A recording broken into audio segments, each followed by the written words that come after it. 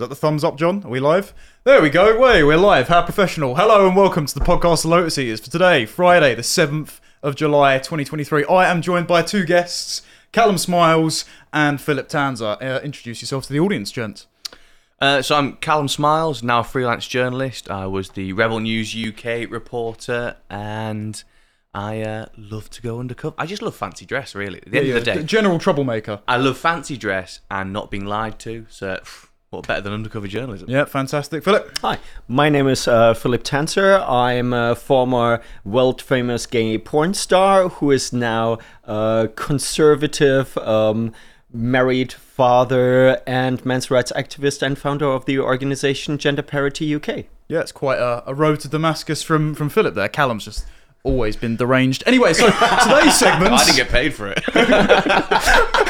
Today's segments, we're going to be talking about how Miriam Cates is going to war with the Conservative Party. Go on, lass. We're going to go inside the Calais migrant camps with Callum's exclusive on-the-ground reporting, and how Caitlin Moran, pronounced moron, should just leave men alone, because that's the favour you're going to do them. Anyway, jump into today's segments, I suppose.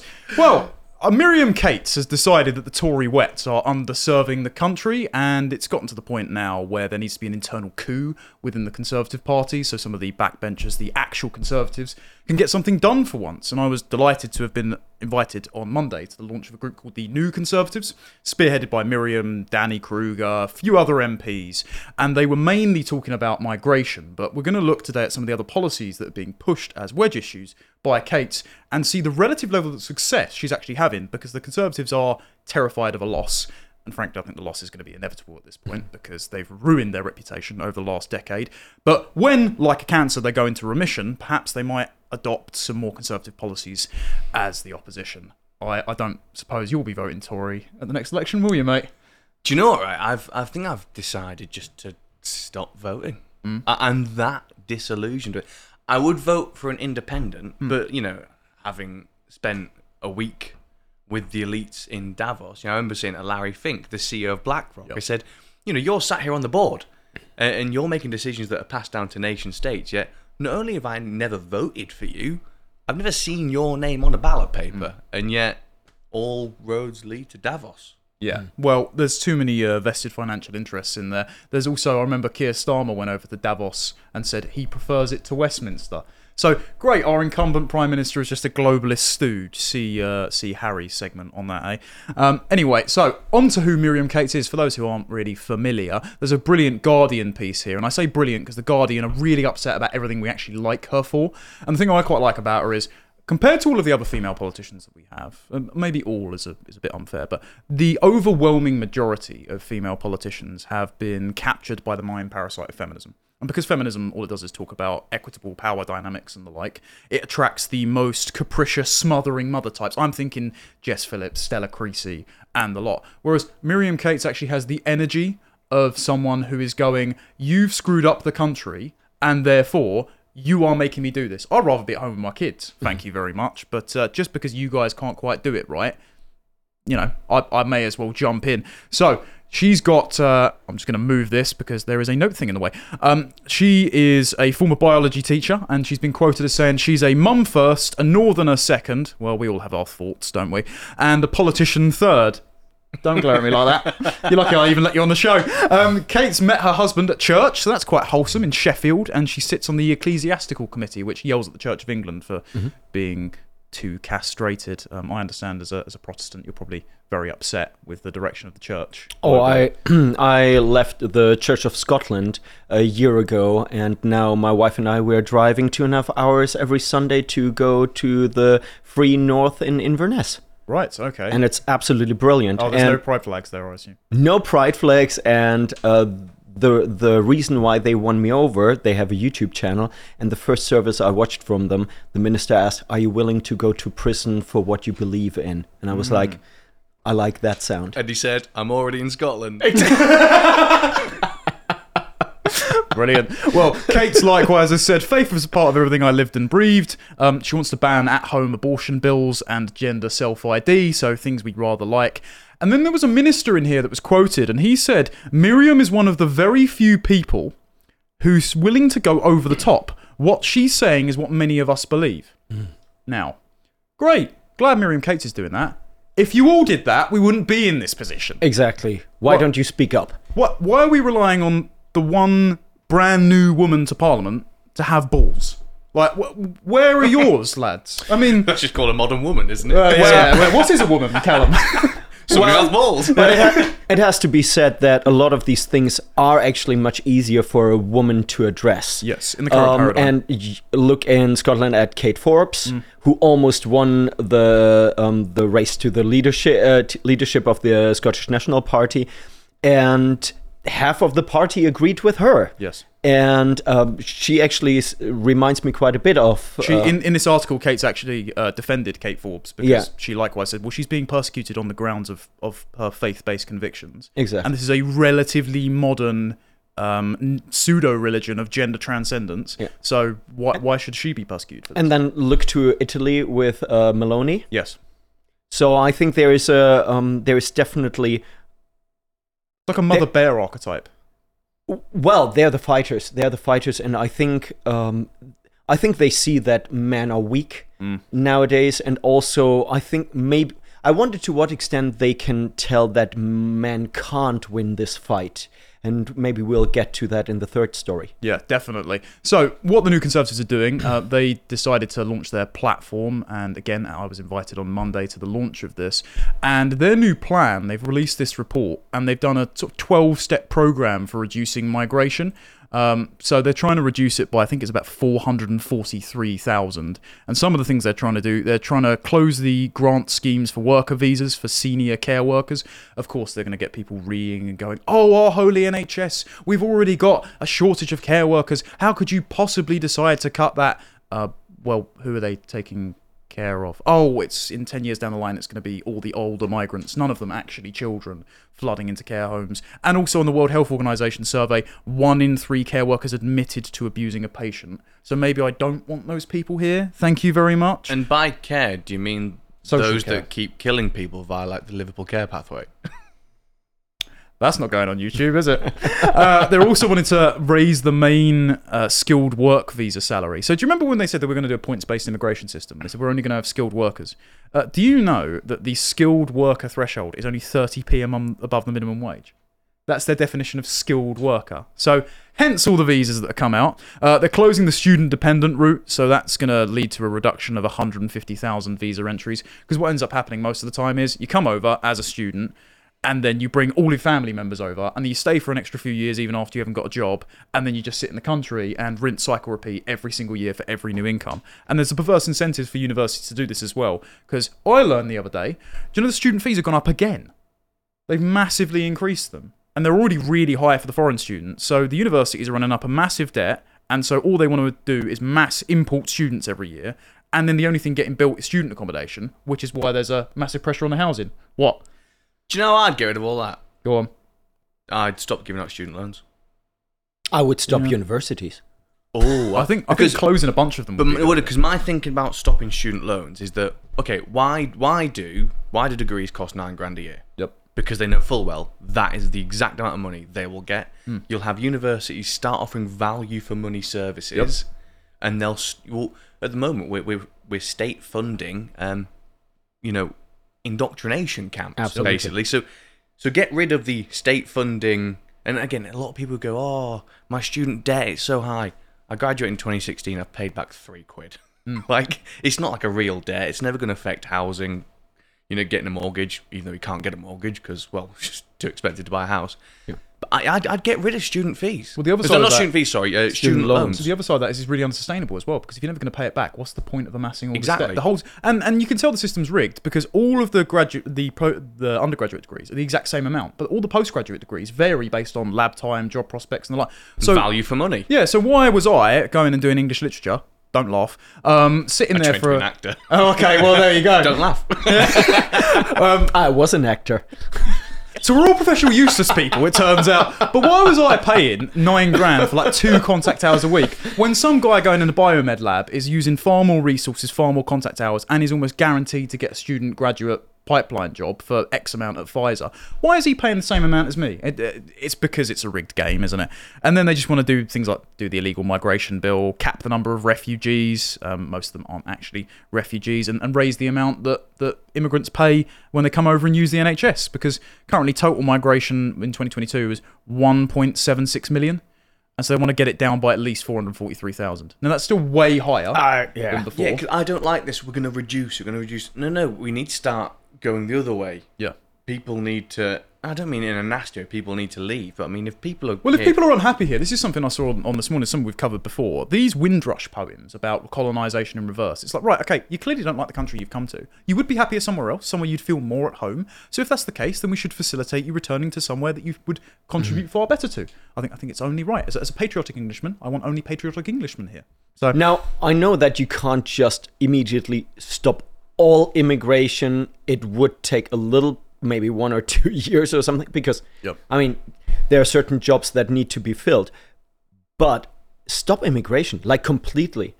I think we are at a point as society, we have to integrate people that are here, get rid of the people that can't be and don't want to be integrated. And I'm not just talking for the UK. Actually, kind of the whole world needs to slow down with movement, because countries need to settle. They need to figure out who they are. They need to figure out how they can deal with what they didn't do. I'm German. Like, we haven't integrated our immigrants from the 60s. So we're still dealing with that. And to be honest, my wife, she's from Africa. It's not great for Africa that all the young men are leaving.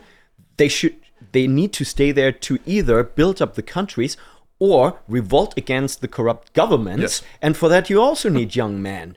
So we're literally bleeding Africa dry. What needs to happen is that these countries build themselves up. And I'm actually kind of looking forward to an African alliance against the West, where they say, we're going to build ourselves up and we're going to dictate who we're selling what to and to what prices. A little bit of black empowerment, I think, would be nice, as long as the Chinese don't make their way in. I was going to say, it makes them far less susceptible to Chinese capture if you've got a bunch of young men saying, sorry, you're selling all our jobs off to migrant workers and all the infrastructure sucks and we're going to be paying for this forever just because the dictator wants his pockets lined. No, thank you. Revolt now. That's going to be a much better way of doing it.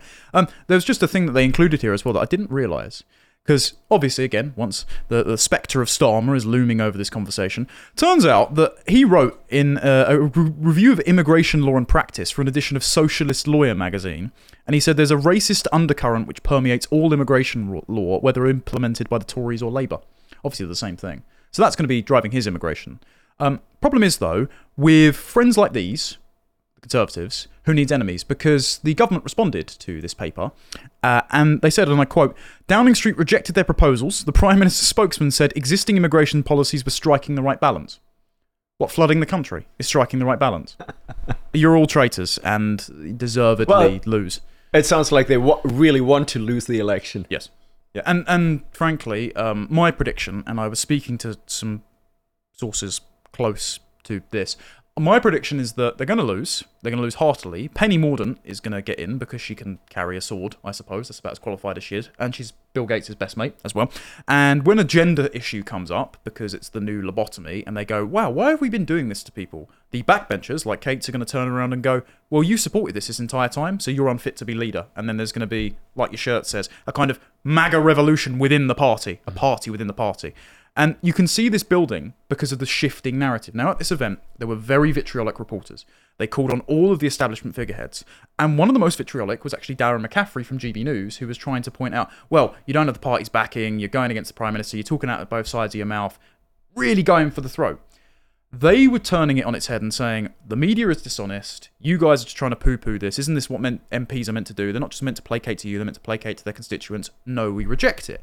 And so I'm going to play a clip for you here, because Jacob Rees-Mogg, who is a figure of the establishment, interviewed Cates and Kruger on how do we do this migration bill. As you said, there's going to be a problem with the economy for the next few years. And he had a typical establishment stooge on the sofa as well. Let's listen to how they handled this. Well, I mean, that's a good question, but I think we do have the freedom, as Danny said, to adjust this points-based system. That doesn't need new legislation. We can just change the guidance. And I think when we brought in this initial salary cap of 26,000, I mean, perhaps the government didn't think it would lead to the kind of migration levels that it has done. But we have seen those levels rise, and it's right to increase the salary threshold to the point at which people become net contributors to our economy. So I think that's a really important start. But there are things we can do without legislation. The trouble is that, with what you're saying, is that the British economy is hugely dependent on more migration. That's why the figures have gone up to 606,000. The illegal immigration is only a small part of it. The health service is dependent on migration, and the universities have become hugely dependent on foreign students.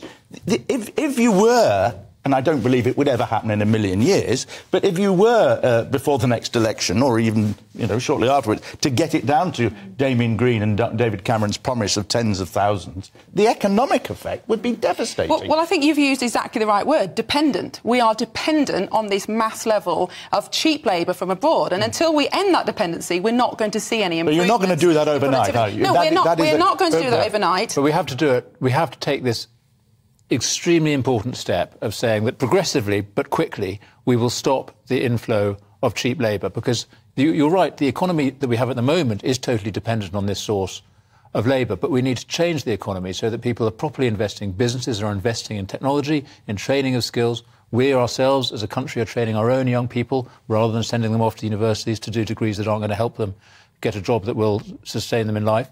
We need to be supporting our own businesses and our own young people. So we have to change the economic model. And that will only happen if we make this really important step of saying we're going to reduce the flow of inward migration. And that will induce the changes that are needed. But it can't happen immediately, but it's got to start now. That's probably the best way to handle it. You don't keep playing a rigged game. You flip the board. You don't just keep taking your monopoly money if you're running the bank dry. It is an insane proposal. And so, well done to those two for actually trying to change the conversation a bit. Because I am sick of but the holy GDP argument. I don't care if the line goes up if I'm being slowly immiserated. If GDP per capita, the amount of money that each person has, is going down and you're just battery farming people and then taking taxes to subsidise them going down to the high street and piddling away my hard-earned money on cigarettes and JD Sports apparel every week. Now, when they say that we need workers, since I moved here, I couldn't help but notice that your Brits are incredibly lazy. There is No, sorry. If it wasn't so early, I would be over there, but I can't be bothered. To be fair, there are currently 5 million, as a record, welfare dependents in this country, so he's not wrong about that. Well, point. but it's not their fault. Many of them are like third, maybe even fourth generation unemployed. They've never learned what it means like to work. They're obviously not encouraged to work because they get free stuff, and it's gonna hurt, but you have to end the free stuff policies. We can't take, and I'm from Germany, so I'm an immigrant, yeah, and I'm okay. Like if a couple of years ago you would have said, sorry, you can't come in, well, then I would have stayed in Germany. No, you wouldn't have. That's not the German way. Maybe Poland. But it's just because it's a lovely country and we're running out of space. To try out the new boots, yeah. No, but you have to train your own people. The British people don't have a future. They don't see a future. And yes, you can't just snap your finger and say, oh, now we've got educated young people. But you have to move towards it. And I don't see the Conservative Party doing anything in that regard. And actually, sorry, but you have to be honest and you have to be a little bit more populist about it and say, you're lazy. You're not getting free stuff anymore, and that's not to hurt you. It's because your life's going to be so much better when you actually work. Yeah, free money is a drug, so you need some kind of national rehab program to slowly wean people off of it so they don't get system shock, but also you can't have this unsustainable habit, which is basically killing your spirit. Yeah. Like, I know tons of, well, I don't know them personally. I know actually one or two, but anyway, there's a bunch of single mums somewhere who have got some kind of council flat. They've got money on the never never. They pop out a kid with a new husband every now and again, and they are having a much more lavish lifestyle on my hard-earned money being taxed off me, doing their nails, doing their hair extensions, going to Turkey and getting their teeth and tits done. No, thank you. Like that is not the way to run a country. It just creates perverse incentives to people to do nothing and be superficial. My auntie I say auntie. Unfortunately, we are blood related. But in Teesside, I remember when I was 13, she encouraged my cousin, I think it was 15 at the time, to get pregnant to get a free house. I remember saying to my dad, like, Dad, this isn't right. Like, what'd you do about this? He said, well, we're probably the Conservatives, and, so I've voted blue ever since. And then, it turns out that it's just another Labour. Yeah, well, Maggie Thatcher basically started this. She said that pretty much all single mums can have a free council house. It's like, they're all the same stripe of neoliberal nonsense. It's Going back to what that guy said, Yep. sorry. Well, he said, like, we can't change this overnight. Why? I hate this kind of... this mentality we've developed just in the whole West, like, it's going to need planning, it's going to need meetings. Bureaucracy. No, we just do it now. We just do it. But I tell you why we can't. And look at Liz Truss. She wasn't smart, no question about it. But her proposals weren't the worst thing in the world, and she was just... like her head was cut off by the media, and exactly the same thing would happen all the time. So unless you first dethrone the media, you can't actually do anything, because the public will never get behind it. the organised elite will poison them against you. Exactly. Yep.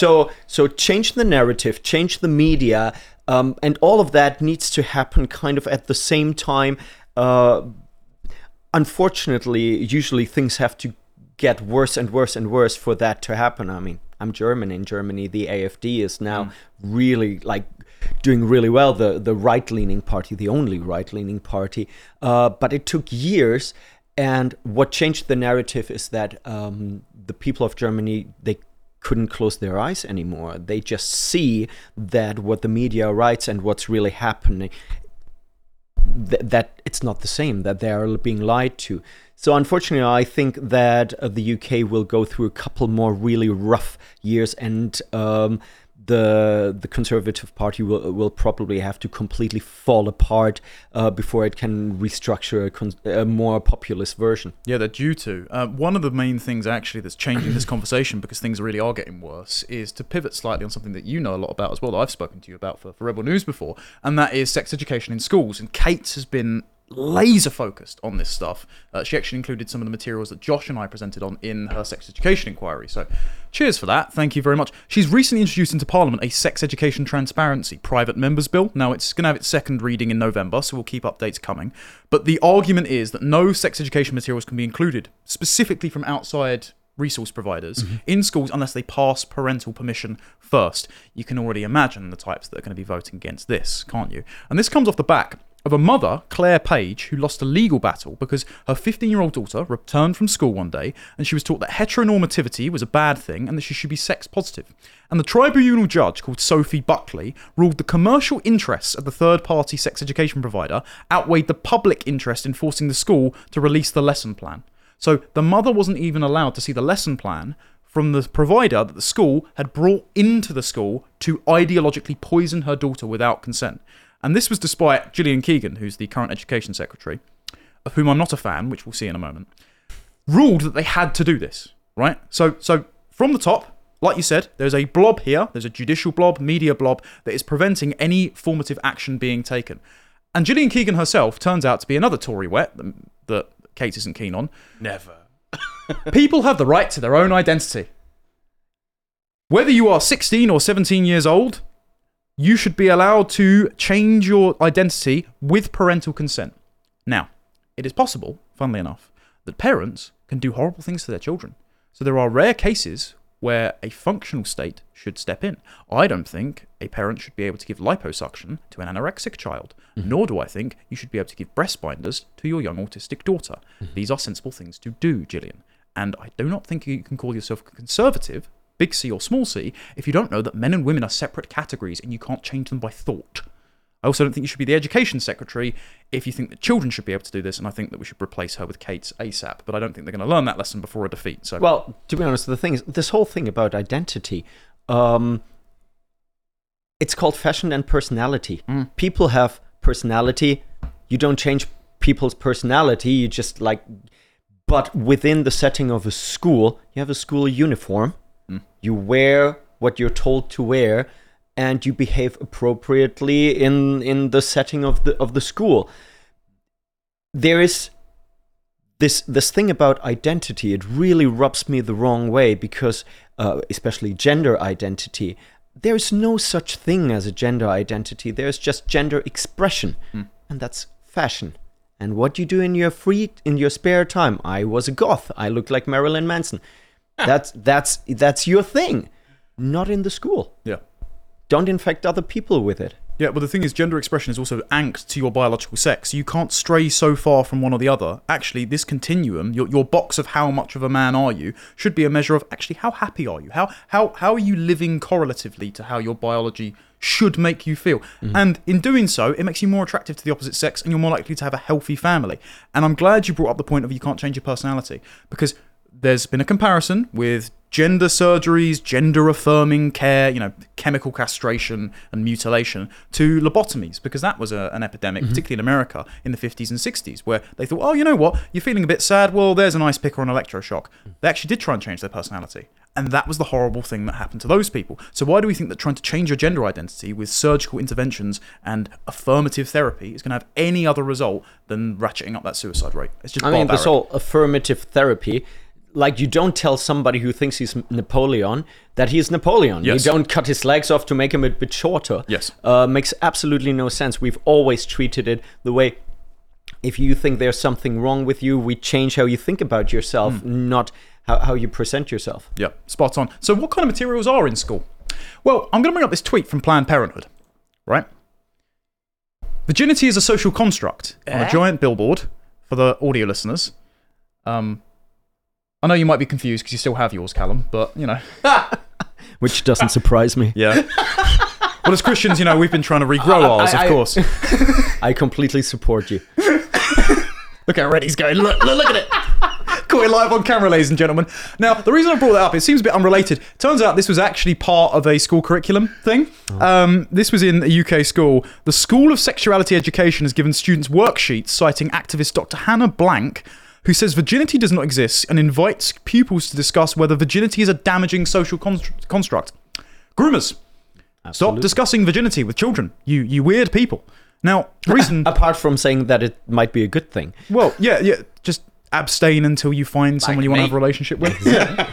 Paragon of masculinity. The reason I bring this up is because Gillian Keegan, as she's Education Secretary, can't argue to keep these people out of schools. Because if she argues that you can transition your gender, then you need someone to guide you through that. So they're just going to keep bringing these people in as the kind of new priests of gender transition religion. And so they're going to keep talking to kids about diddling them. Yeah, but sorry, this whole thing, we have to make sex education transparent. I mean, this is ridiculous. Because they will not address, for example, feminist stuff being pushed into the schools. Yep. They're pushing, for example, a consent education, but only that the boys have to learn how not to be rapist and the women learn how to be empowered. The conservatives are so weak. Don't just attack one little bit that is currently in the media. You have to get all ideology out of the school. Go on the offensive. All of it. Yeah, exactly. You can't have any racial ideology in our school. Like my wife and I, we ain't gonna send our children into school. We don't want them to learn that the UK is racist, because it isn't. So, too weak. Way too weak. Well, you mentioned there, go on the offensive. That's one of the reasons why they won't do it, because they'll be called offensive. Yeah. And it's castrated, but is what people it is. want that. A lot of, how many people say, you know what? Call me Nazi, call me whatever, call me a homophobe, You've cried wolf too many times for it to mean anything exactly. anymore. I think a big chunk of the population doesn't care anymore. Call me offensive. This is what I stand for. The Tories could immediately take. Well, look at the last election.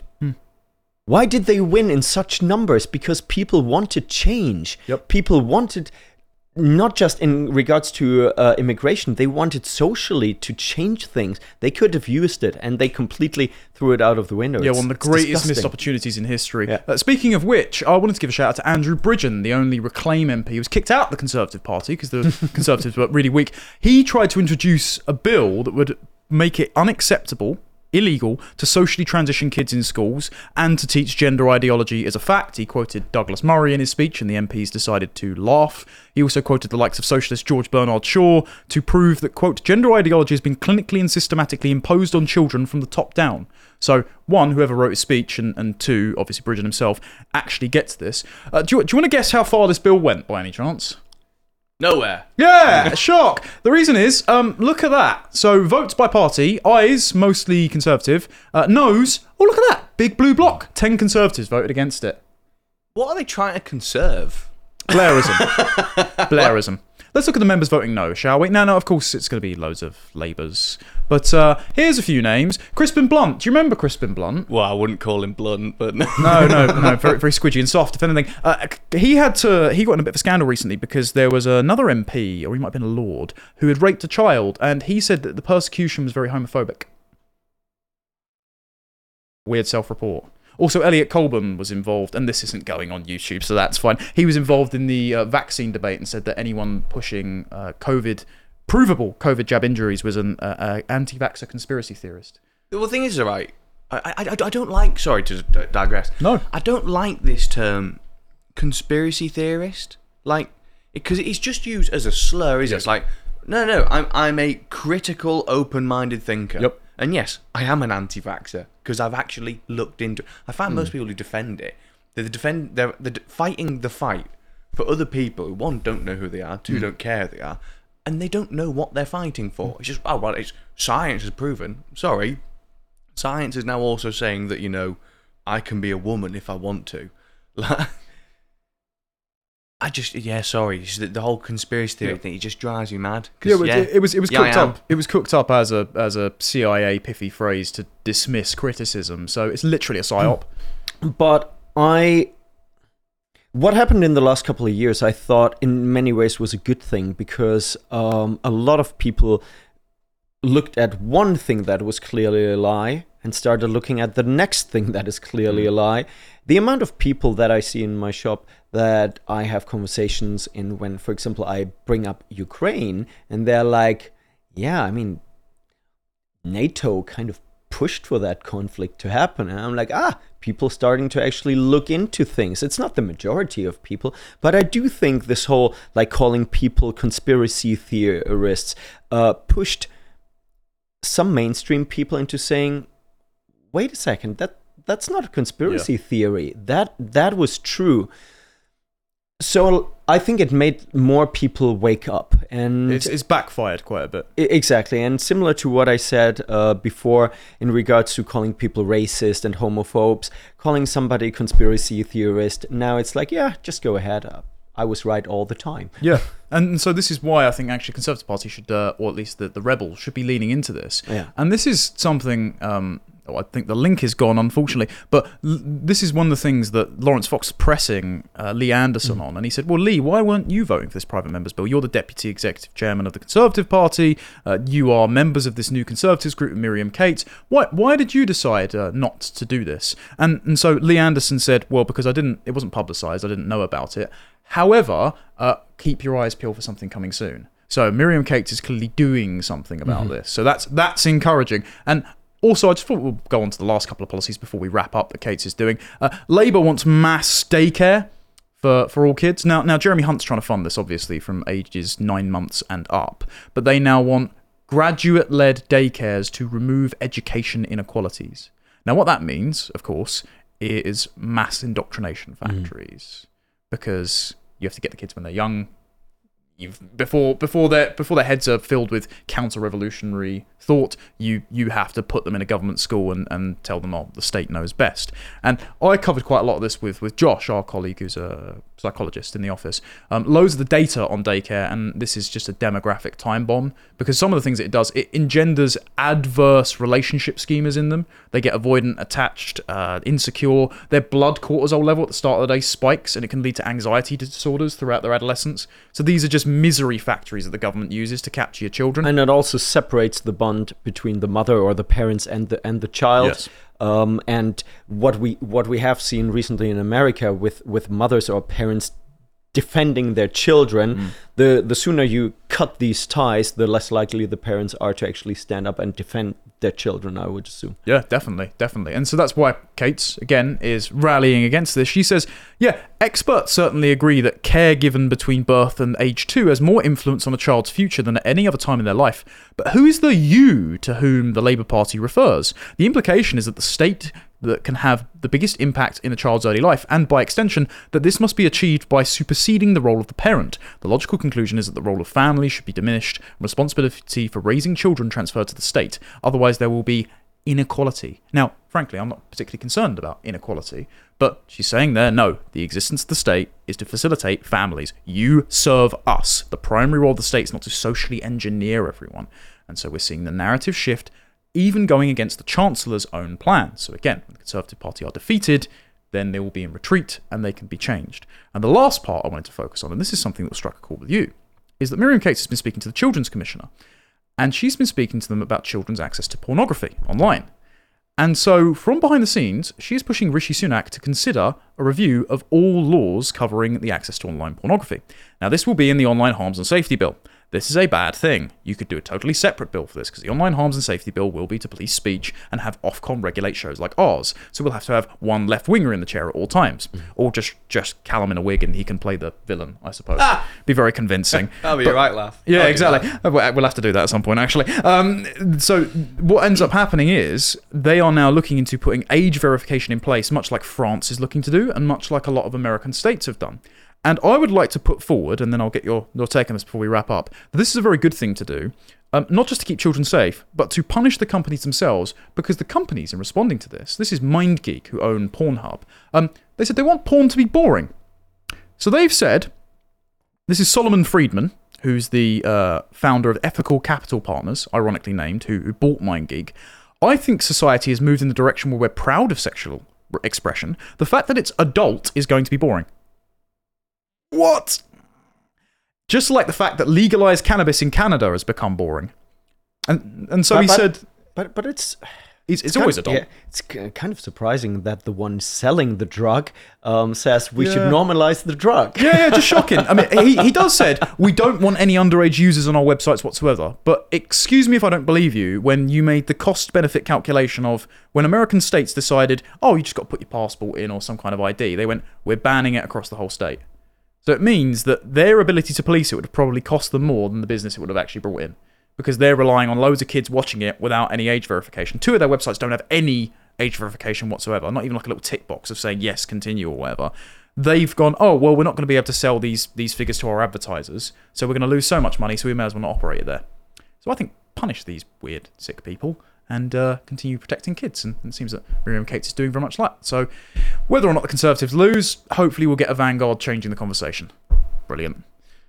Right, on to the next one then. Turns out that we have a resident expert here on immigration, don't we, Callum? Because you I thought it was him, because he's German. Exactly. And my wife's from Botswana. Yes, well, yeah, over time... Take the lead. We're destroying the gene pool. Yeah, your people have been in plenty of countries where they probably shouldn't have been, but Callum was first-hand experience going to the Calais migrant camps. You've got some insider footage, and this actually follows an interview you did with Bo not too long ago, back when you I look like a demon there. Absolutely. What drugs were you on? Whatever ones the migrants are handing out, I suppose. So, if I'm right in thinking you did this bloody awful haircut to get away with your disguise, right? It wasn't just a style choice. Well, I kind of envisaged getting sacked, and I thought I might try and get in Blink 182 or something. So I thought then I remembered I can't play an instrument. Was this what you dressed like in your goth phase? Blimey. No. I was much better looking. So this is the footage that you decided to take for us. Why don't you just talk us through it? Because this was properly eye-opening, because there's very few people that have actually explored the Calais jungle, a rather disgusting tent-filled concrete jungle, right? How did you manage to get around? Well, so are we listening to this? No, it's going to be on mute. Just talk as you bloody keep that in. I've heard that before. Are you watching his videos? Yeah, no. So literally, we just went over to France, hired a car, rented an Airbnb, and the thing is, you can just they're everywhere. Right. The weird thing is, despite the fact it's like it is a Le Pen stronghold, at the same time, I can't see where those voters are because everyone is just numb to it. As in, no one, they seem to neither care nor really care. Like there was this one African camp. Now, all the migrants. It's fun. One of the funny thing is they segregate themselves, Right. Because, well, so the African camps in there, it's feral and it's not racist. Before Media Matters watch this, you know, it's just a fact in there that like anything can happen. Charities before have covered up the rapes of charity workers and things like the Afghanis and the Pakistanis. They know full well if they get caught out, they get sent back. They've got to start again. They almost wait until they're in the UK before they get up to no good. So like the Albanians will be in their own camps. The Afghanis, those from the Middle East will be in their own. Those from Africa will be in their own. But everyone in that first bit there, right by that camp of well over 1,000 people, there's a new housing estate. And people are just in there. And no one's kicking up a fuss that these people are there. The police, they temporarily move them on. So it's basically they just don't let anything become a fixed abode anymore. Right. They don't get rid of them. They just move them on. So literally you could just walk around anywhere. You drive along, you get out of the car, you walk around. You're pretty safe, as I was saying earlier, you're pretty safe amongst like the Pakistanis and the Afghanis. Then, if anything, they're actually quite talkative. They won't do anything because they know they'll get sent back and they have to start the whole process again. But one of the interesting thing was, so like some people would say, oh, but you got to think about the women and children. Do either of you two want to have a guess how many women and children I saw when I was out there? I'm going to guess 0. Right? I would assume there were a few, but very, very few.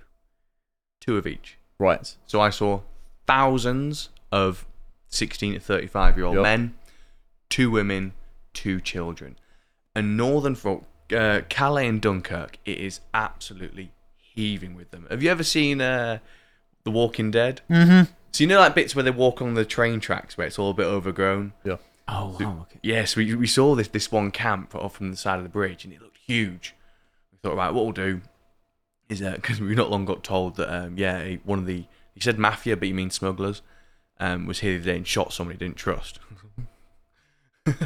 And so we kind of went a bit away to put the drone up to have a proper look from above. And we got this drone up and we hear this rustling. And it's almost like on the train in The Walking Dead where they just come out of the walker horde. Of the where they masses just come out of the bushes. And there was a moment where like your ass is going like that. But they were from the Middle East, just walking past us, drinking, didn't care. And at that point, you're like, oh my God, we're not looking at a camp. Yeah. We're in it. Yeah. We're in a huge camp, but they are absolutely everywhere. One of the most disturbing bits, actually, in this footage that I saw was when you go into one of the tents and you talking with a harsh voice, machetes, chainsaws. Like, again, if the police are breaking this up, they're not doing a very good job of making sure it's very safe, are they? I mean, what do you need a chainsaw for? Well, exactly. That was my first question. What do you need a chainsaw for? But so, this guy, I think it was this guy here. So we were talking to him and we were like, so why don't you want to claim asylum in France? Why do you want to go to the UK? He goes, because of the Dublin regulation. I've already claimed asylum in Malta, and they've I think he's actually saying it now. They've taken my back biometrics there, so if I claim it here, I get sent back. But because the UK is no longer in the Dublin regulation, but we're in the 1951 Asylum Convention, as soon as they get over here and go, I'm a refugee, it's up to our government to prove otherwise. Yeah, because the 1951 Refugee Convention defines a refugee as anyone who is unable or unwilling to return to their country. Yes. So just don't want to, mate. Everybody. We could just stop tomorrow, but which is one of the things where I get annoyed about the whole, it's going to take time. No, it doesn't have to take time. Instead of the border force picking the boats up and bringing them to shore, fine, pick the boats up, and take them back to shore. Yeah. The French, firstly, been paid £500 million to stop this. Some do, some don't. Funny enough, there was one night. So I think I do have a death wish because. Well, you're on this show. The older migrants call new ones freshies, right? Because they're fresh immigrants. And so when you buy a seat on the boat, and if either of you have ever seen Snapchat maps, you there's highlighted areas where people have taken lots of videos. you can literally just look along the northern French coastline, and where it's lit up, just click on there and you'll come across stories of Albanians. So what they do is they film it, like them going down the... Yeah, I've seen the TikTok videos, Yeah, and they do it on TikTok as well, and they are advertising their product. Yeah. So it'll say like £3,000, for a crossing. Yeah. So if I can see it and I don't have Snapchat, Yeah. the British government can see it. Yeah, it's like the So they can- Tui of people smuggling. Yeah, so they can see that it's not refugees, it's people smuggling. But there was so when you buy a seat on the boat, one of the smugglers will like take you near the sand dunes, and they'll hide at night, because some of the French police are actually doing what we're paying them to do, and they stop it. And there's videos where they literally walk them down to shore. And it was like 2 a.m. and I'm there going, "Here, freshy, freshy, freshy," Jack. Fortunately, Taking me back to my uni days. Yeah. yeah. Putting a migrant on the ceiling. fresher. So that's how you lost your virginity. Anyway, we couldn't find any of them, but literally in that area, a few hours later, when the sun starts to come up, the other smugglers will then bring the boats. So then it's a quickly get them once they're in the water. According to the French, I think English waters is about 6 feet away from their shoreline. Right, okay. So as soon as in the water, they do nothing. And a few hours later at sunrise, there were some French coppers actually doing their job, and they got knifed in this actual area. But during that day, so hours previously, there was some discarded shoes with sand in, and some. Just saying, sorry, Yeah. can I ask? I assume this is all trash lying next. Yes. Oh, So yeah. this is the African camp I was talking about. There's well over 1,000 people in there. And so I found these 2 life jackets, and I brought them back. I should have brought them today, actually. I brought them back to the UK, and the funny thing was, so we were asked in customs, what are you doing with these? And I'm like, hold on, shouldn't you be asking this question To everyone. out there? Yeah. Everyone washing up on the shore. That's mental. But so then what ended up happening was, as well, you've been a busy lad for the last year or so. You then went to all of the hotels that have been We housing did the them. hotels first. Yeah, we can do the hotels. No, yeah, we fantastic. did the hotels Yes, first. yeah, and then yeah. went, Yeah. So you've been inside this lot. So how lovely were the conditions in that place? Well, prior, they were quite nice. Yes. There's some very nice hotels. The annoying thing is, we're still the only news outlet to have done this. Right.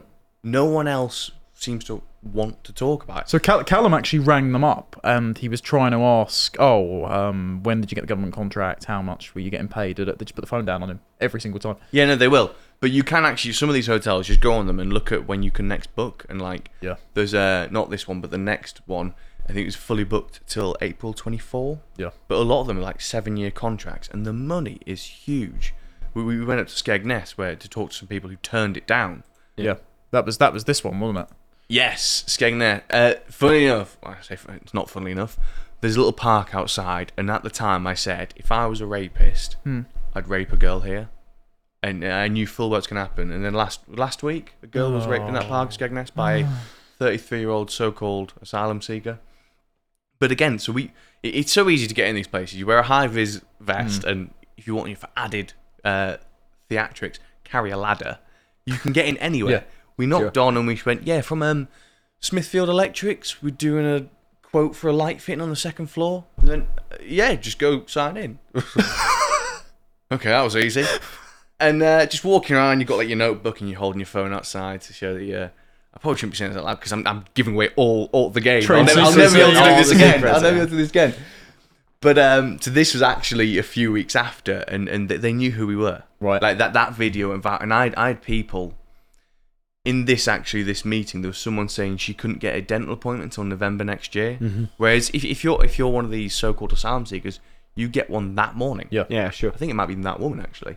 But you get one that morning. They get absolutely everything. Didn't they do that in Germany, where they had massive waiting lists for healthcare, and all the Syrian migrants, Mama Merkel fast-tracked them through? My father is a dentist, or was a dentist. Oh, right. His wife is a dentist nurse, and she said exactly that. And she's a lovely person, didn't have a problem with migrants, and she said our clients couldn't get appointments anymore. We had to treat everybody, and they got everything done, not just emergency treatment, like everything. Yeah, well, this is also part of the problem. Like, it's not just crime. It's not just the principle of the thing, as in, like, the indigenous Brits have an entitlement to not want to have their homeland filled with people who are being human battery farmed at their expense. And it's not just the cultural incompatibilities that these people are bringing over with them. It's just the raw numbers. The infrastructure just can't handle it. Like trains, housing, healthcare. It's just everything's collapsing. Nothing's getting better. You spoke to the couple in this particular video, didn't you? Yeah, so they own the, if anyone does fancy going to Skegness, make sure you're booking at the Hatters Hotel, because they're actually standing up for not just like the local community, but for the United Kingdom. Yes. They were offered big money, and they said, right, what you have to do is you have to sack all your staff. We have one member of staff, and we'll give you this amount of money, like wheelbarrows full. And they refused to do it. But unfortunately, the owners of these hotels sold out. These are the good guys who want to get in there. Go stay there for a weekend. But it kind of goes back to this is where the conspiracy brain comes into it.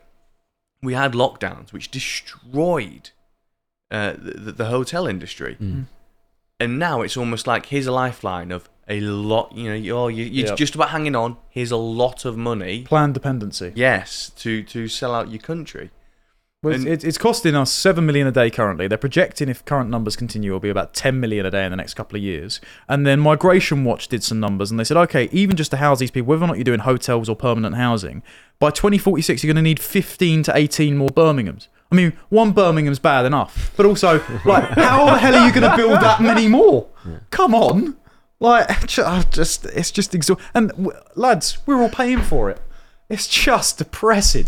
Well, I'm not. I'm unemployed. Oh, okay. Well, there you go. Well, and actually, we're not really paying for it either, because, I mean, we live off borrowed money anyways. Yeah. It's just numbers on a screen. Exactly. Yeah. Exactly. Yeah, and that's the incentive to bring them all in. Speaking of who's bringing them all in as well, something else you did at the start of the year, you decided to pitch up at Davos and have a go at all the right people. So you spoke to Larry. Well, you tried speaking to Larry Fink, and it didn't quite go well, did it? Really, he wasn't too keen on being honest. No, and this is one. So I often actually refer back to this video when I try to wake people up, so to speak. Right. So all nation states, all their policies ultimately come back to Davos. Yeah. And I was walking down the street with Larry Fink, one of the most powerful people in the world, one of the richest people in the world. He's the CEO of BlackRock. And I was walking along, and I was thinking, like, you're here making these decisions, which are then passed down to my country. I've never voted for you. Yep. I've never even seen your name on a ballot. So why do you have such a big say? And then I went on to how all your decisions. You're saying everything you're doing here is for the good of humanity. So why the secrecy? If it's for the good of us all, there's no need. It's not like there's the enemy listening. Well, there's the enemy listening here as he's listening to me. But why the secrecy? If you've got nothing to hide, why hide? Unless what you are doing here is nefarious. Wouldn't say a word and just walked into his high castle. As per usual, these people don't really want to be accountable to anyone. Of course, the public-facing figure of destroying the UK was the Dark Lord himself. And Sir Tony of Blair. Yeah, you decided to run into the unflushable turd. I assume that went just about as well. Well, I was actually more upset about this one because I just had a cappuccino with my face printed on it, and his entourage kicked it over. Oh, so another face lay a lot of spite from dead at the hands of Tony Blair. Yeah. But again, so I'm all for people making mistakes. Yep. It's a Christian value sort of thing, and I'm saying to him, like, it's okay to be wrong. We all get it wrong. Yep. But the problem is not admitting you're wrong when you're wrong, and it's fine. I said, here's your chance. Do you want to admit you're wrong? Because I specifically was talking about the vaccines. Do you remember the video where he said, if you don't get it, quite frankly, you're an idiot? Yeah. I was like, you were wrong about that. Pfizer's documents, a lot of people have forgotten about the 321,000 documents that Pfizer had to get granted the emergency use authorization. They had to release them all after asking to release them, drip feed them over until 2096. Yeah. Just for a reminder. And I asked him, like, it's, it's fine. You got it wrong. I'm happy to play, naive. You got it wrong. That's fine. But now's your chance to make it right and say you got it wrong. Wouldn't say a thing. Yeah. See, I remember in the past, I think there was this understanding that the sentiment, people on the right thought that people on the left, they were naive. Yes. Well-meaning but naive, but people on the left always thought that people on the right are evil, heartless and evil.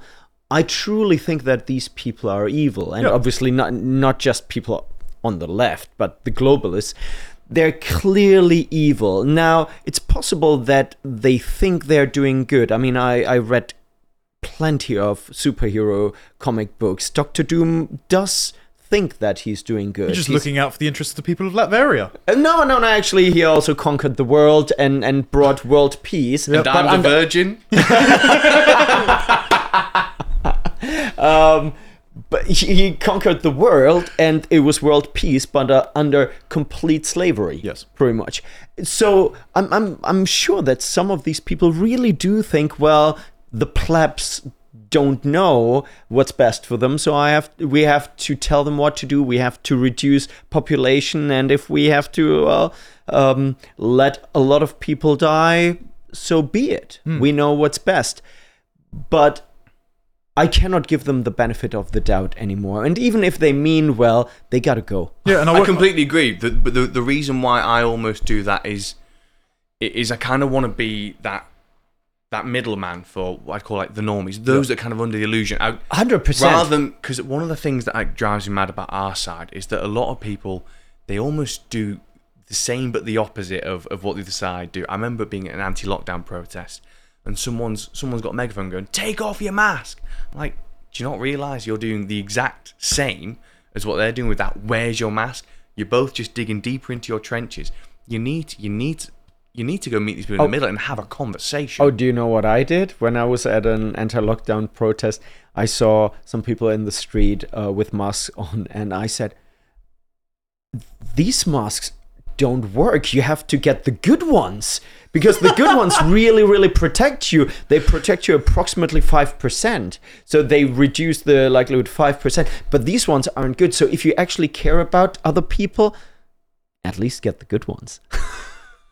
Look at evil genius. This is why you know these people are evil. So German. I'm German. Come on. Well, fantastic. On that note, obviously you're no longer with Rebel. So what's the future plans? I quite like to do like some of my own stuff. One of the things, whilst I think it's noble to try and change the political landscape, personally, I think it's a futile fight. So I want to go down a lot of the natural health sort of things, the things that actually everyone can do that is going to absolutely guarantee better their lives. So I want to do a lot. I'm going to start doing podcasts with people who talk about natural health and things like the food we eat. For example, I remember I forget who it was. One of the best things they ever said was, if the food you has more than 5 ingredients on the packaging, don't eat it. It's not food. And our food is terrible. It's destroyed. The world is malnourished. Yep. And a lot of people think malnourished literally means hungry. It means you're not getting the nourishment you need. Yep. So I want to go down the route of that, and I want to go back to doing my convince me otherwise, go and debate people in the street and get abused. Nice. Because again, I have, it seems like a weird fetish for dancing with death. Yeah. So if people want to follow your fitness journey and you getting shouted at in the middle of the street, where can they find you? So on Twitter, it's at @csmiles_news, and then on Instagram, I'm going back onto my Frankly Speaking Politics page. The same on Rumble. So brilliant. Okay. And I suppose you can see more of Callum's exploits in the future. Right, moving on to the last one then. This will be fun, gentlemen. So men have had it pretty tough over the last few years, divorce courts, diminished economic opportunities, being constantly berated as agents of cis, hetero, white patriarchy, and whatever buzzword they can throw at us. Thankfully, someone's come up with a solution.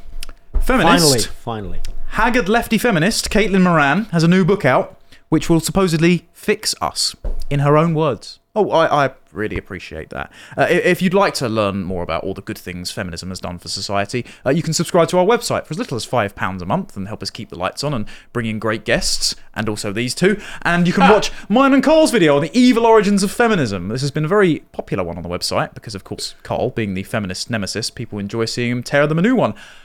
Part 2 is coming soon, and it has some solutions, actually. So if this is cancer, feminism, then we've got some chemotherapy coming out. Anyway, so Caitlin Moran, those of you who don't know who she is, she's a sort of Guardian journalist, a friend of Alistair Campbell and James O'Brien, one of the London-centric middle-class elite who are the midwits. There we go. Some of us still live there, funnily enough. So she decided to go on Lorraine again to talk about her new book, and I'd like to subject you to a few minutes of condescension. Play the clip, please, John. Well, the main problem that boys have is they don't have the ladies' toilets. Like, that's the main strength that women have. If you go into the ladies' toilets, if you've got any problem, you can talk to a complete stranger and they'll be like, here's a tampon, you should leave him, give me a hug, let's go on the dance floor.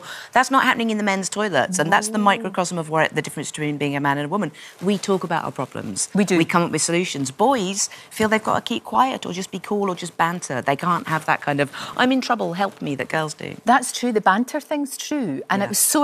again, you know, when I was reading this, that thing of when you were saying when men go out with one another and they come back and you say to them, well, how's, you know, what the house move, is that going well? Yeah. What about the wee dog that wasn't well? What about the wee girl that was ill? And they go, what are you talking about? Yeah. I'm like, you've been with that fella for 4 hours, why did you not find things out? What have you been talking about for the last 4 hours? You do compare men with dogs, but in a good way. That's not an insult. Oh no, totally. Yeah, no, it's like they, you know, they're so good, they're so loyal, they're full of this energy, like kind of like, you know, they're sort of women are a bit more complex and cat-like, you know, we weave our little spells and stuff. Men are just very straightforward, and like, so one of the big things in there is like for women, doctors. We are so used to going to the doctors all the time. A woman's life is full of appointments and we just trot along. For men, going to the doctors is a really big deal. So I had spent 7 years saying to my husband, just go for a health checkup, just go for a health checkup. And he wouldn't because, as I found out later, he was worried they would tell him off. He was worried that they would say you're not fit enough. So his whole idea was like, I'll wait till I'm fit and then I'll go and see the doctor for a health checkup.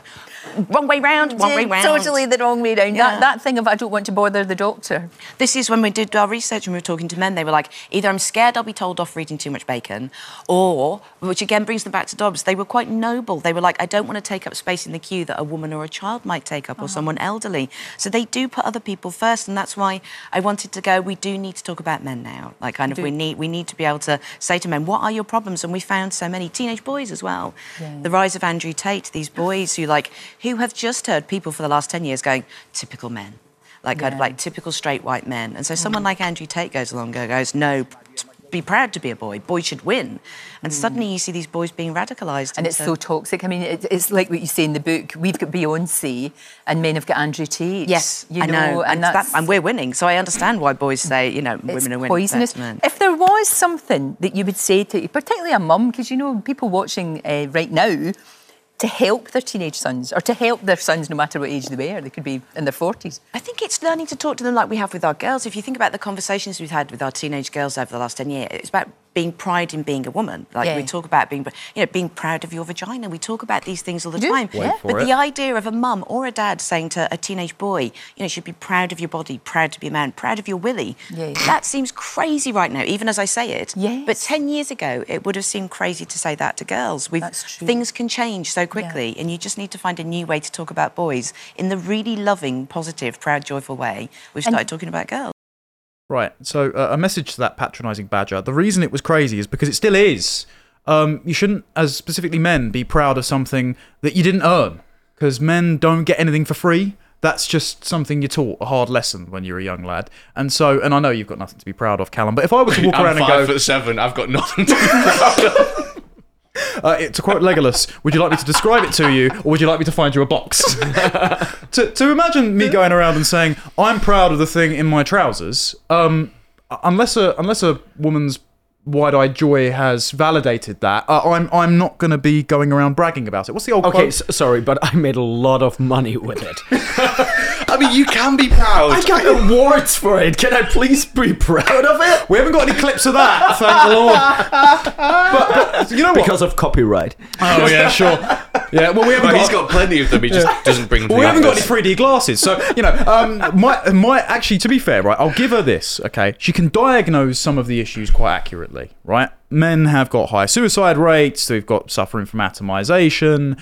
We're suffering from a lack of opportunities, and she's right in that quite a lot of time men don't want to go to the doctors and do things because we actually would rather someone more needy than us take up a space for it, right? Good. Yeah, it's a good thing. Doctors are poisoning us. We're already off YouTube. Yeah, that is a very good thing.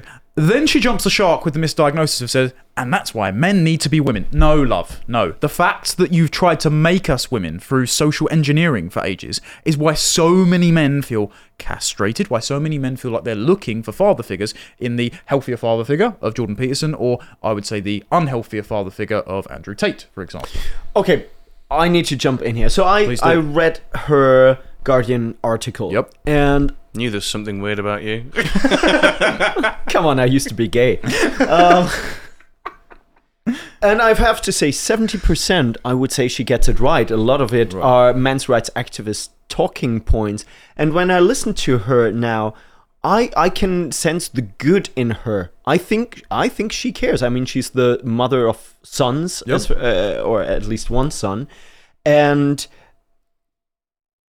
I'm planning on going to her book tour and actually talking to her, giving her a copy of the movie The Red Pill, which is a movie about men's rights, which was directed by a feminist, and she wanted to expose these evil men's rights activists, pretty much like now they're trying to expose Andrew Tate. And this feminist sat down and talked to these men's rights activists, and she was like, oh my God, they're correct.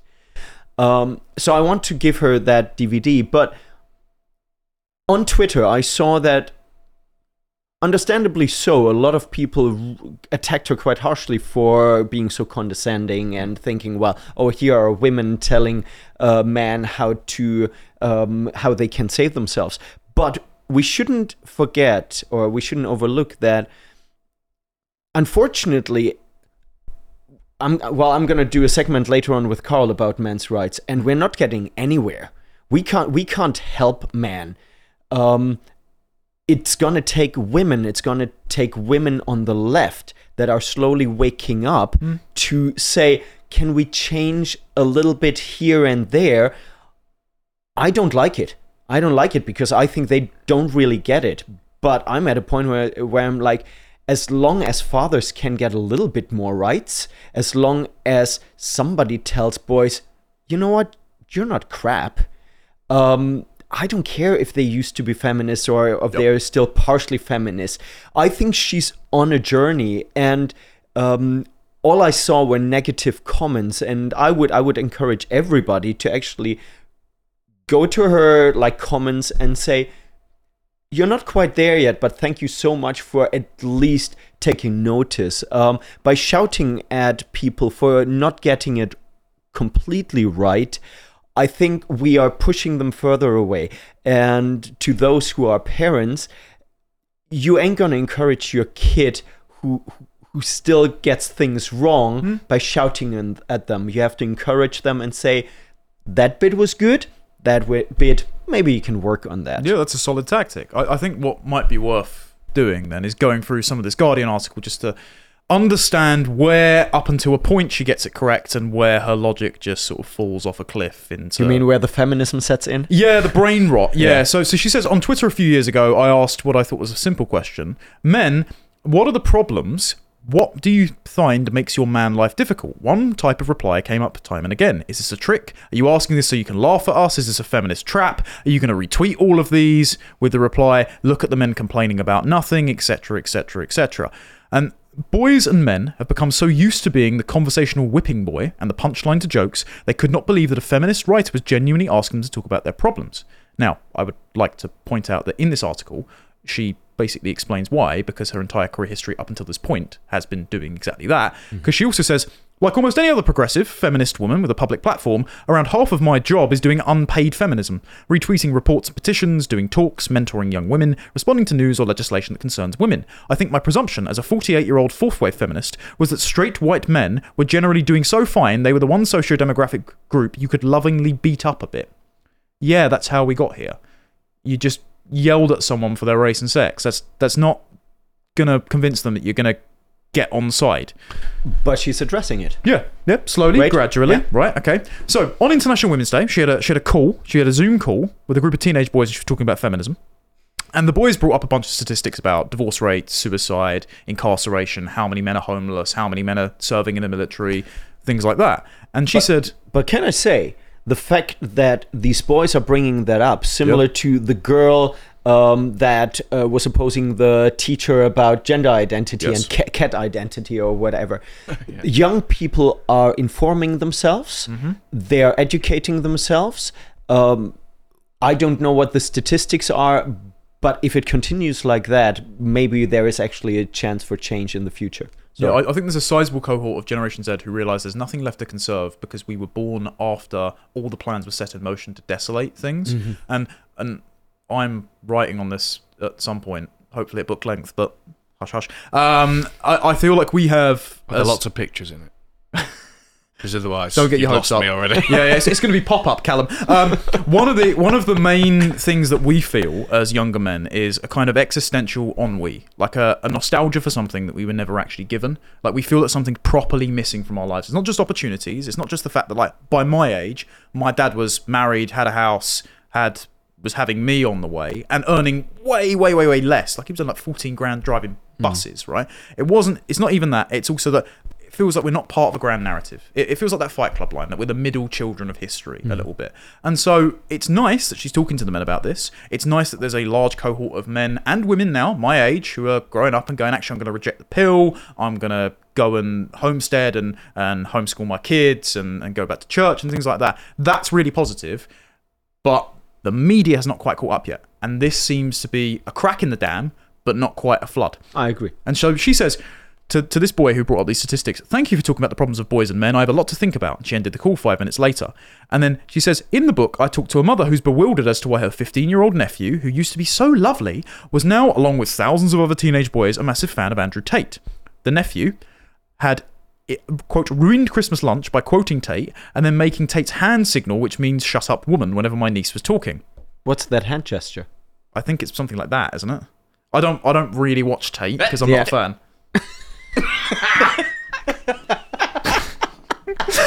So the girl burst into tears and he went to his bed before pudding. So this is a building bit of antagonism. And she says, I don't understand. His parents are so nice. They read The Guardian. I don't understand why they have a son like this. That's exactly why they have a son like this. And Moran says, I paused. I did know why. Well, it's because they're lovely left-wing Guardian reading people. Do they ever say things like typical men or toxic patriarchy? And my friends thought, of course, they live in Hackney. Again, first mistake. So Diane Abbott finally coming to our side. Do you remember when she wore 2 left shoes? Yeah, I do. Yeah. Just carry on. Yeah. Do you remember when she said that Mao did more good than harm? I mean, you have to be that thick to have that haircut. Anyway, point being, well, that's why I said, if he's grown up hearing that straight white men are awful, if he's been made to feel shame and guilt simply because of who he is, then of course he's going to be attracted to the man who says, don't be ashamed, men are great, we need men. That's a classic piece of dumb teenage rebellion against your parents. Right, I wouldn't stigmatise it as dumb, because he's speaking to a genuine need there, but this follows up on your point from earlier, is that you do not shout down and stigmatise all teenagers for expressing a genuine desire just because they're being slightly inarticulate. And that is what a lot of young boys are expressing, and so good on Moran for actually talking to them, still pathologising it as dumb, not good, but there we go. Now, I've got a question, and I don't know how smart she is. You could... She writes for The Guardian. Fair enough. Yeah. Thank you. Okay, you can continue. No, what I wanted to say is, the way she writes it, it's very clear that she throws in stuff to not lose the left. Yes. And retaining her progressive credentials. Exactly. Yeah. And with her humor, she slowly brings people in. And I'd be interested to know to what extent she actually is a bit more red-pilled that she lets on. and that she's tailoring it to the audience. Potentially, but that yeah, I know. Well, I think that might be. I made this mistake before, thinking that about somebody, and then I paid the price for it, or we're paying the price for it. So I'm not saying that's the case, but I think the way it is written, I would write it like that if I wanted to appeal to the left while still getting the message across. Well, do you want to hear her solution? Oh yeah, I've read it. Oh yeah. So prep this, Callum. See if you're encouraged, right? The men of my age, however, when I look roughly at my equivalent male peers, progressive, left-wing, liberal men with public platforms, there's no such culture when it comes to the issues that concerns men and boys. There's no semi-organised progressive movement that habitually raises and then campaigns in support of solutions for male problems. And into this vacuum created by the progressive left, the advent of Tate, Jordan Peterson and the incel movement. Jordan Peterson, who's married. Oh yeah. I'm not... I'm not Jordan. Oh wait, all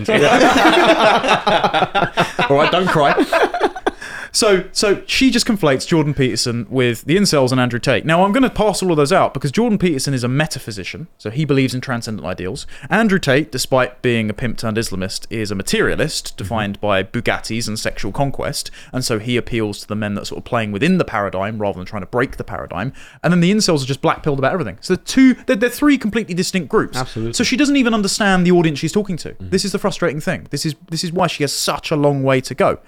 And then she goes on to praise... okay, but the thing is, it is true that different styles appeal to different parts of the disaffected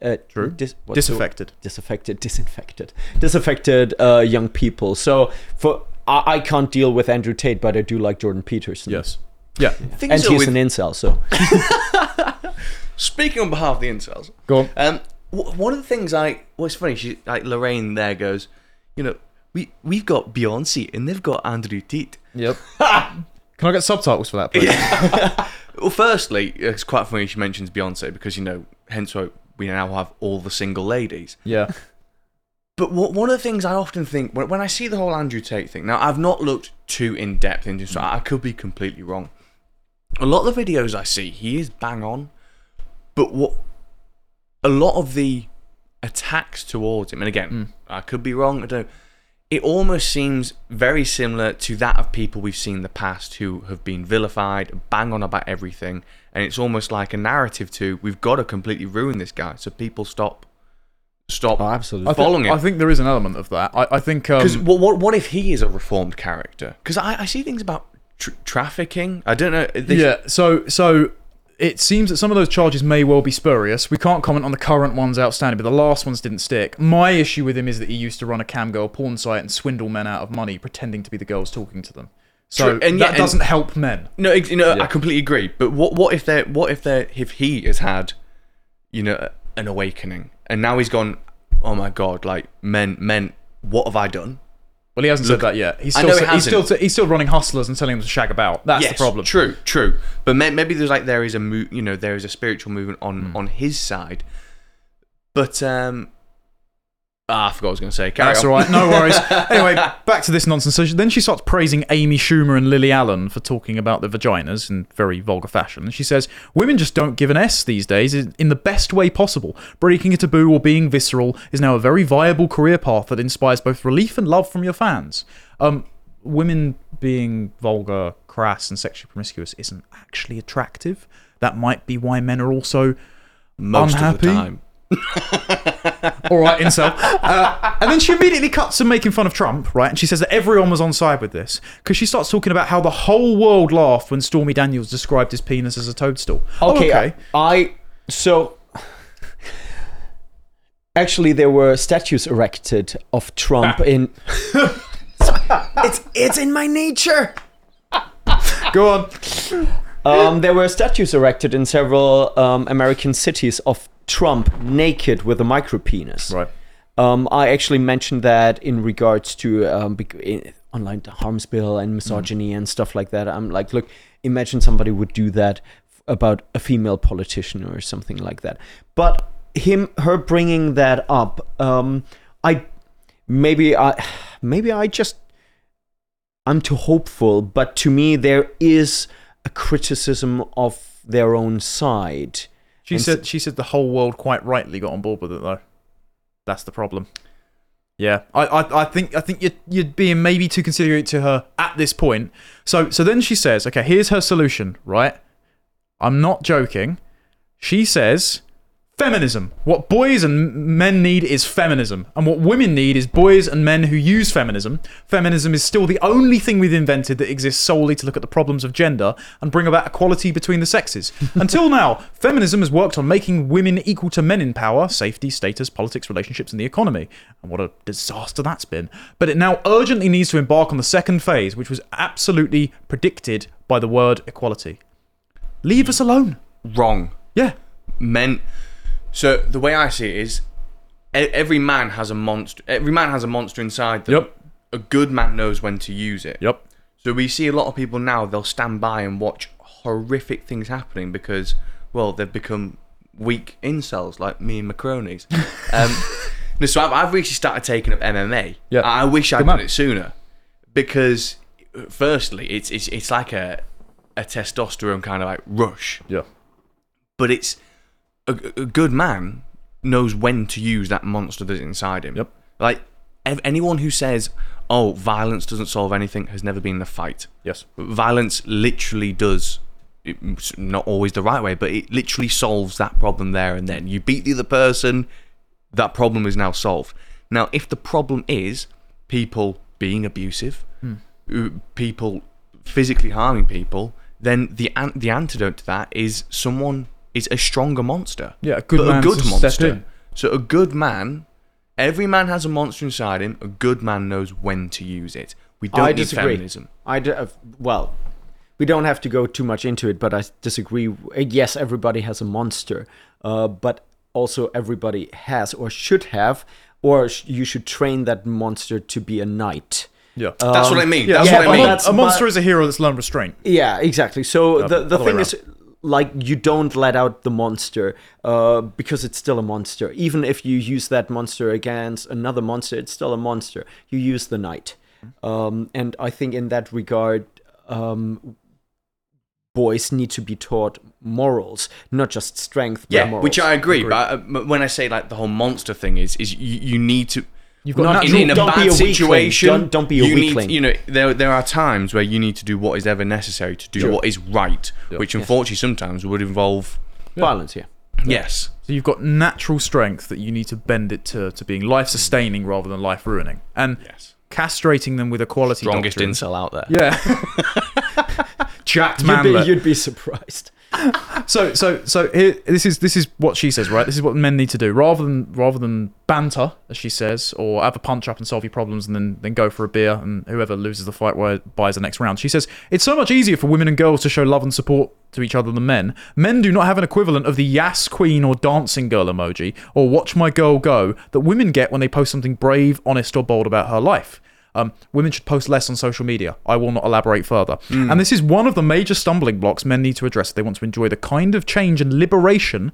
We're sick of liberation. The problem is loneliness that they seem at root to be jealous of in modern women. We're not jealous. Lots of people just resent the fact that the sexes are set at odds. We're competing for the same resources. We're unisexed in personalities. We're more like each other than ever, and we like each other less than ever. The problem is feminism, and feminism as a response to the Industrial Revolution and making us market competitors rather than married participants working together for the goals of the same household. Also, she doesn't realise that we also have Go Off King. Like, that's just an actual meme. So, again, research hasn't been done here. Well, and also, I mean, the thing is, feminism from the get-go has been, at its core, anti-femininity. Yes. Anti-motherhood, anti-family, and obviously anti-male. Yeah. And anti-man.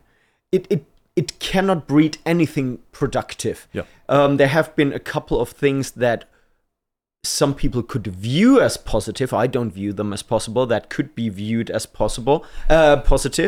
But this whole thing about what men don't have, we have all these things.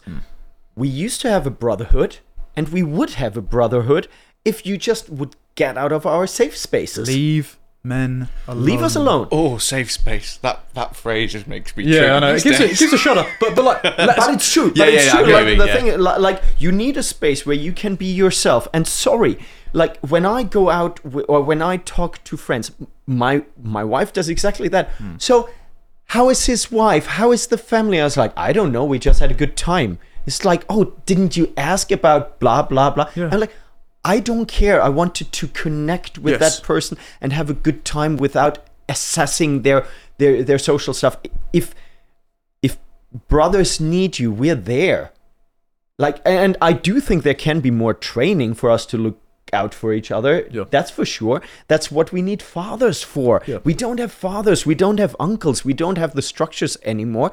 And sorry, but feminism was one of the leading forces to take that away. As soon as men got together, they destroyed it because we made jokes or we did something they didn't like. The whole thing about feminism is control. Yep. Control man. And what she's doing here is like, oh, I recognize that men need help, but men should not be allowed to help themselves because that could lead them in a direction that questions our lifestyle choices. Yes. And so before we wrap up, I just wanted to make one or two very quick points. Number one, unconditional affirmation is not good for men. Actually, the good thing about men is, one, you can rip each other a new one and still be friends because Absolutely. it assesses whether or not you have enough humility to have my back when things hit the fan. And number two is we hold each other accountable to our own standards. And that ensures that we are successful. We don't just go, oh, it's okay, you're still a queen anyway if you're Lizzo size, which is the very toxically feminine thing that modern feminists do. That's a huge bitch. And so the reviews weren't very kind, and I'm going to skip over some of the ones that are in the reading list if you want to review them. But the last one, the most brutal one, was in the New Statesman, which says, has Caitlin Moran ever met a man? And one of the things that he says right at the bottom is, all the energy and joy is with the women right now. Caitlin Moran explains in What About Men? Women had Beyonce and Finland's Prime Minister. They didn't really need Moran anymore. So her work was done. That left the other gender, men. And so what does Caitlin Moran think about them? The first thing Caitlin Moran thinks, simultaneously, grandiosely, and naively, is that men need Caitlin Moran. Of course, I'm not a man, she professes in her prologue. I do not know what it's like to be a man or a boy, not a clue. At some point in the future, it might be useful to hear from someone who does. And so, love, messages, leave us alone. We'll sort ourselves out. On to the comments, and we'll run over by a couple of minutes just so we can address all your stuff. But we've had a good conversation, lads. Hit play.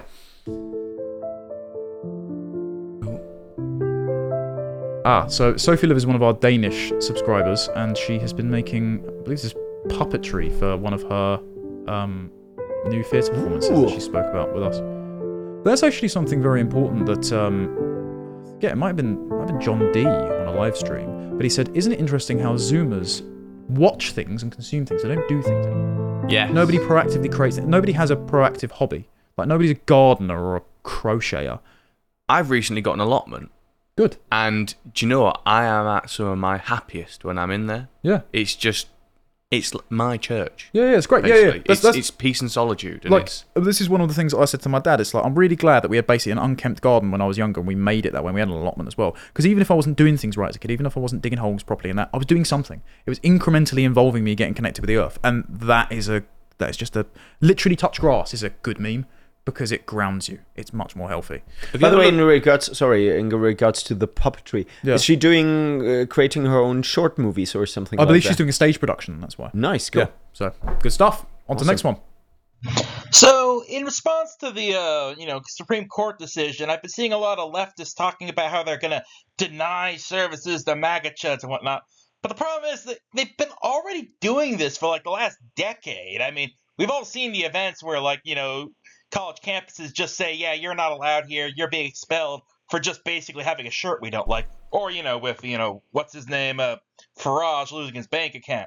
I mean, the threat only matters if you've not been doing it earlier. Well, principle is less important than the people administering the principle. So you can pass whatever law you like, but if the blob is still in the way and they don't enforce the law, then it doesn't matter. So that's why you need to clear your enemies out of the institutions before you can get anywhere. Next one. Hello, it's been some time since the last one, but I gotta tell you about some funny business in German politics.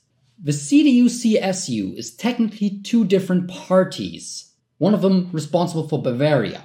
And that party currently struggles to get above 5% in the polling. And if your party doesn't get at least 5%, they don't get any representation in Bundestag, which would change the graphs a little bit. So what? Does that mean that there's now two parties outflanking the left then?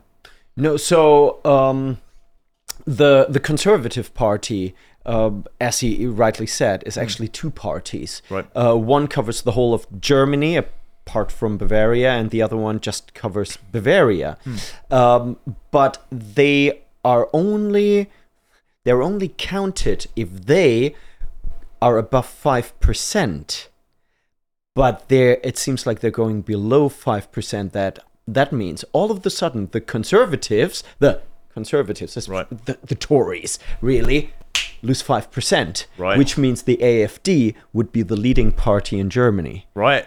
I mean, the other parties would still just gang up on them and say, oh, we are stronger because combined we are more people. But the AfD would be the party with the highest vote share. Yeah. Nice. Lovely. Well, gaining ground, I suppose. So a couple of written comments before we wrap up. We've still got some time. Does that make you want to go gay again, Philip? Look at him. Isn't he gorgeous? Is that forehead what happens when you keep your thoughts to yourself? Because you should more often.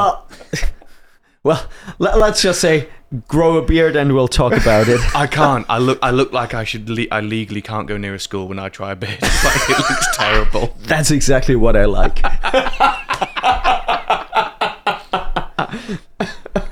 I'm going to pretend I don't feel really uncomfortable right now. Anyway, George Happ, happy to see Philip back on the show. It's always a pleasure to hear his view on things, so you've got plenty of fans. Letter M is for men. Couldn't catch it live, but great work, Connor, on the latest Rumble Hangout. Oh, thank you. It's incredible what is not allowed to be said aloud. It's crazy seeing people not question science when questioning is what science fundamentally is, right? Well, it's become a self-affirming religion, so unfortunately not. Captain Charlie the Beagle, great show as always. Good to see Philip on the show. To Philip, I just want to say...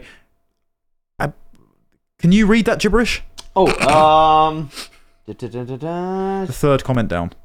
Beste Glück und gesund zu Sie und seine Familie. Bless you. Yeah, to be honest, for that German, I would send you to a camp.